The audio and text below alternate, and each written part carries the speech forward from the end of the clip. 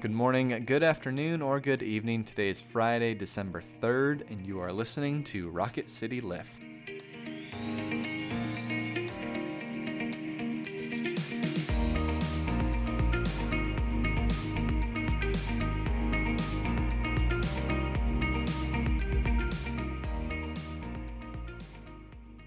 Hi everyone, welcome back to Rocket City Lift. I'm Tara Bolger. And I'm Brett Goodeman. And we come to you 3 times a week and try to bring a bit of a spiritual lift to your day. We're going to talk about the prophet Jeremiah today. But before we get to that, let's have a moment for prayer. Let us pray. Lord God, we thank you for your word. We thank you for scripture. We thank you for the Spirit. We thank you for nature. We thank you for people, all the ways that your love comes into the world. May we recognize it, become a part of it, and further it. We pray this all in your name. Amen. Our passage today is from Jeremiah, the 29th chapter, the first verse, and then we'll move up to verses 4 through 14. These are the words of the letter that the prophet Jeremiah sent from Jerusalem to the remaining elders among the exiles, and to the priests, and the prophets, and all the people whom Nebuchadnezzar had taken into exile from Jerusalem to Babylon. Thus says the Lord of hosts, the God of Israel, to all the exiles whom I have sent into exile from Jerusalem to Babylon: build houses and live in them. Plant gardens and eat what they produce. Take wives and have sons and daughters. Take wives for your sons and give your daughters in marriage, that they may bear sons and daughters. Multiply there and do not decrease. But seek the welfare of the city where I have sent you into exile, and pray to the Lord on its behalf. For in its welfare you will find your welfare. For thus says the Lord of hosts, the God of Israel: do not let the prophets and the diviners who are among you deceive you, and do not listen to the dreams that they dream, for it is a lie that they are prophesying to you in my name. I did not send them, says the Lord.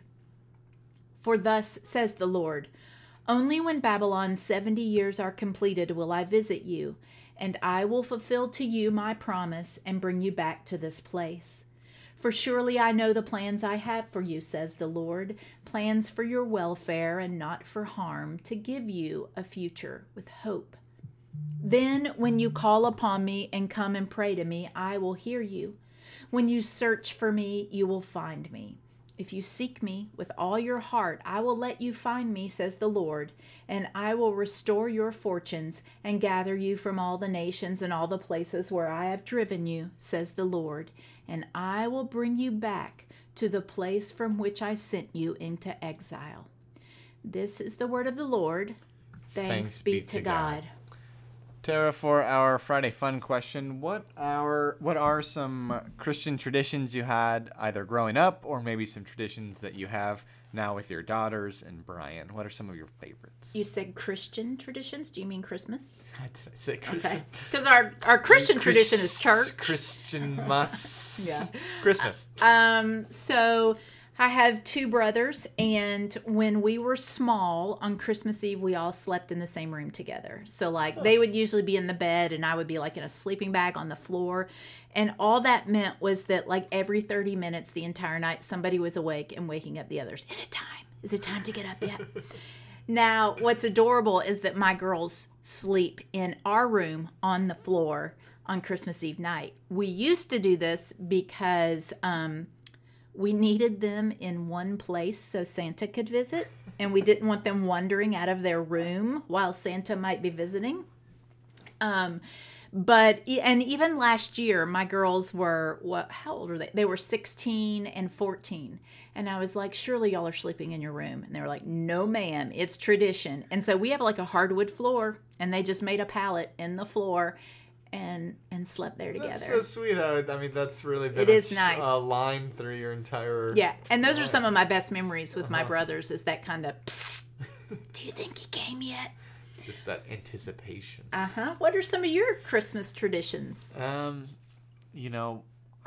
Growing up with 3 brothers, there's no formal traditions, because any that my mother would try, we would actively rebel against. Lovely. Because that's who we are. And here's a good example of this, which became a tradition in and of itself, of growing up when we were kids. We had a big box of all the really horrible, crappy homemade ornaments, and a couple from my parents' first few years of marriage, and it was tradition that we would come up and my mom would get the bin, and with each ornament she'd hand it to us and kind of tell the story behind it. This was our first year of marriage, and we go hand it, or this was, you made this at this church during this Sunday school or whatever. And so that's what it was when we were small. And then as we hit middle school and high school, and irony took over, my little brother started sitting down and making up stories for each ornament. I love it. And then we'd all kind of take turns of sitting down and making up. The year you had a traumatic brain injury, you made this macaroni this art. Piece of crap is. I love that. That would have been a great made up story. So that was one growing up for sure. That's really awesome. But to our scripture, which you and I have talked about this, it's one of our favorite passages, and but to pick out one specific part, what do you think it means to seek the welfare of the city while in exile? So I think first we have to remember that the nation of Israel, so much of their identity was bound up in how they were different than others. Their identity was bound up in the fact that they worshiped the Lord God, and the Lord God called them to live a certain way in the world. And so part of that for a time was, not intermarrying with people who lived around them, that they were to be this, chosen people. And so when they are conquered and sent into exile, it would seem natural for them to think, well, we're just going to stick together and not have anything to do with the people around us and just try and get through this. And so when the Lord God tells them to seek the welfare of the city, what God is saying is, you can put roots here. You're going to be here a while. And so you should work for the good of the city, of the people around you. You will not be diminished. You can even marry and have children. But that, I love that the passage says, when the city around you flourishes, so will you. And so that is not what they would have thought naturally to do. It is counter to their idea of how it should be.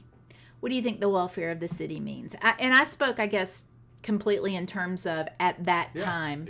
Another interesting question might be, what does it look like for us today? Yeah, and I think also, as you eloquently pointed out, the Israelites finding their identity in these things, and also, their story and their identity was all about the specific land that they were on. That's where God brought them out of slavery and brought them to this specific plot of land. That was a representation of who God was and who they were as people. And so that is lost now. They are not there. And so, as you talked about, then they're having to wrestle with who are we? The deep existential questions of who are we individually, who are we as a people, who are we in relation to God?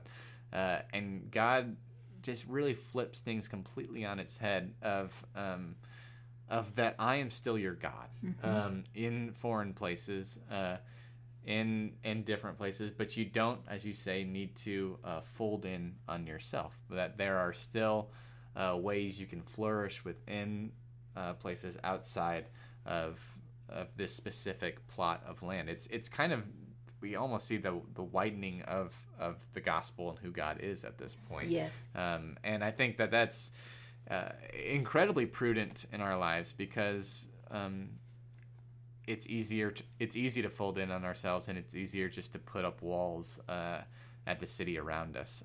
It's easy to just stick within a really, really small community and never seek the welfare outside of that. It's easy to, obviously I want our members to pour into the church, but it's easy to make the church the only thing that you're pouring into when, and the church then tries to go out from there. But you have neighbors who live next door to you who are part of the welfare of the city that God's calling you to reach out to. Yeah, and I really love too that I would assume that working for the welfare of the city means working for people who believe differently than you. Who may even worship different gods. Yeah. And I like that because it's helpful for me to remember today that the flourishing of my Muslim brothers and sisters and my Jewish brothers and sisters and my whatever, Hindu brothers and sisters, that their flourishing also means my flourishing. That the Lord God is not diminished. God is still powerful by others being faithful in their tradition. Well, it's like you can have, it's almost saying that you can have this deep connection to people who are so vastly different than you and still keep absolute fidelity to your faith and to God. That those two things can coexist and, in this passage, should coexist. Absolutely. Within your life of continue to keep your fidelity to the Lord God and your worship of the Lord God. But that doesn't mean you can't embrace all the people around you in many different facets of life. I think it's best expressed by the idea that we are supposed to be in the world, but not necessarily of the world. We are God's people in the world, but we have to remember that our true identity as a children of God, and that's where our fidelity should lie. So, with that, we'll end with a quote from one of my favorites, Wendell Berry, and his book, Jayber Crow. Perhaps all the good that has ever come here has come because people prayed it into the world. Thank you all for being with us. We hope you have a wonderful and safe weekend. We will be back again on Monday. Now may each of you go out to love and to serve, to be well, to care for yourselves and others, knowing that the grace and love of God is ever upon you. Amen. Amen.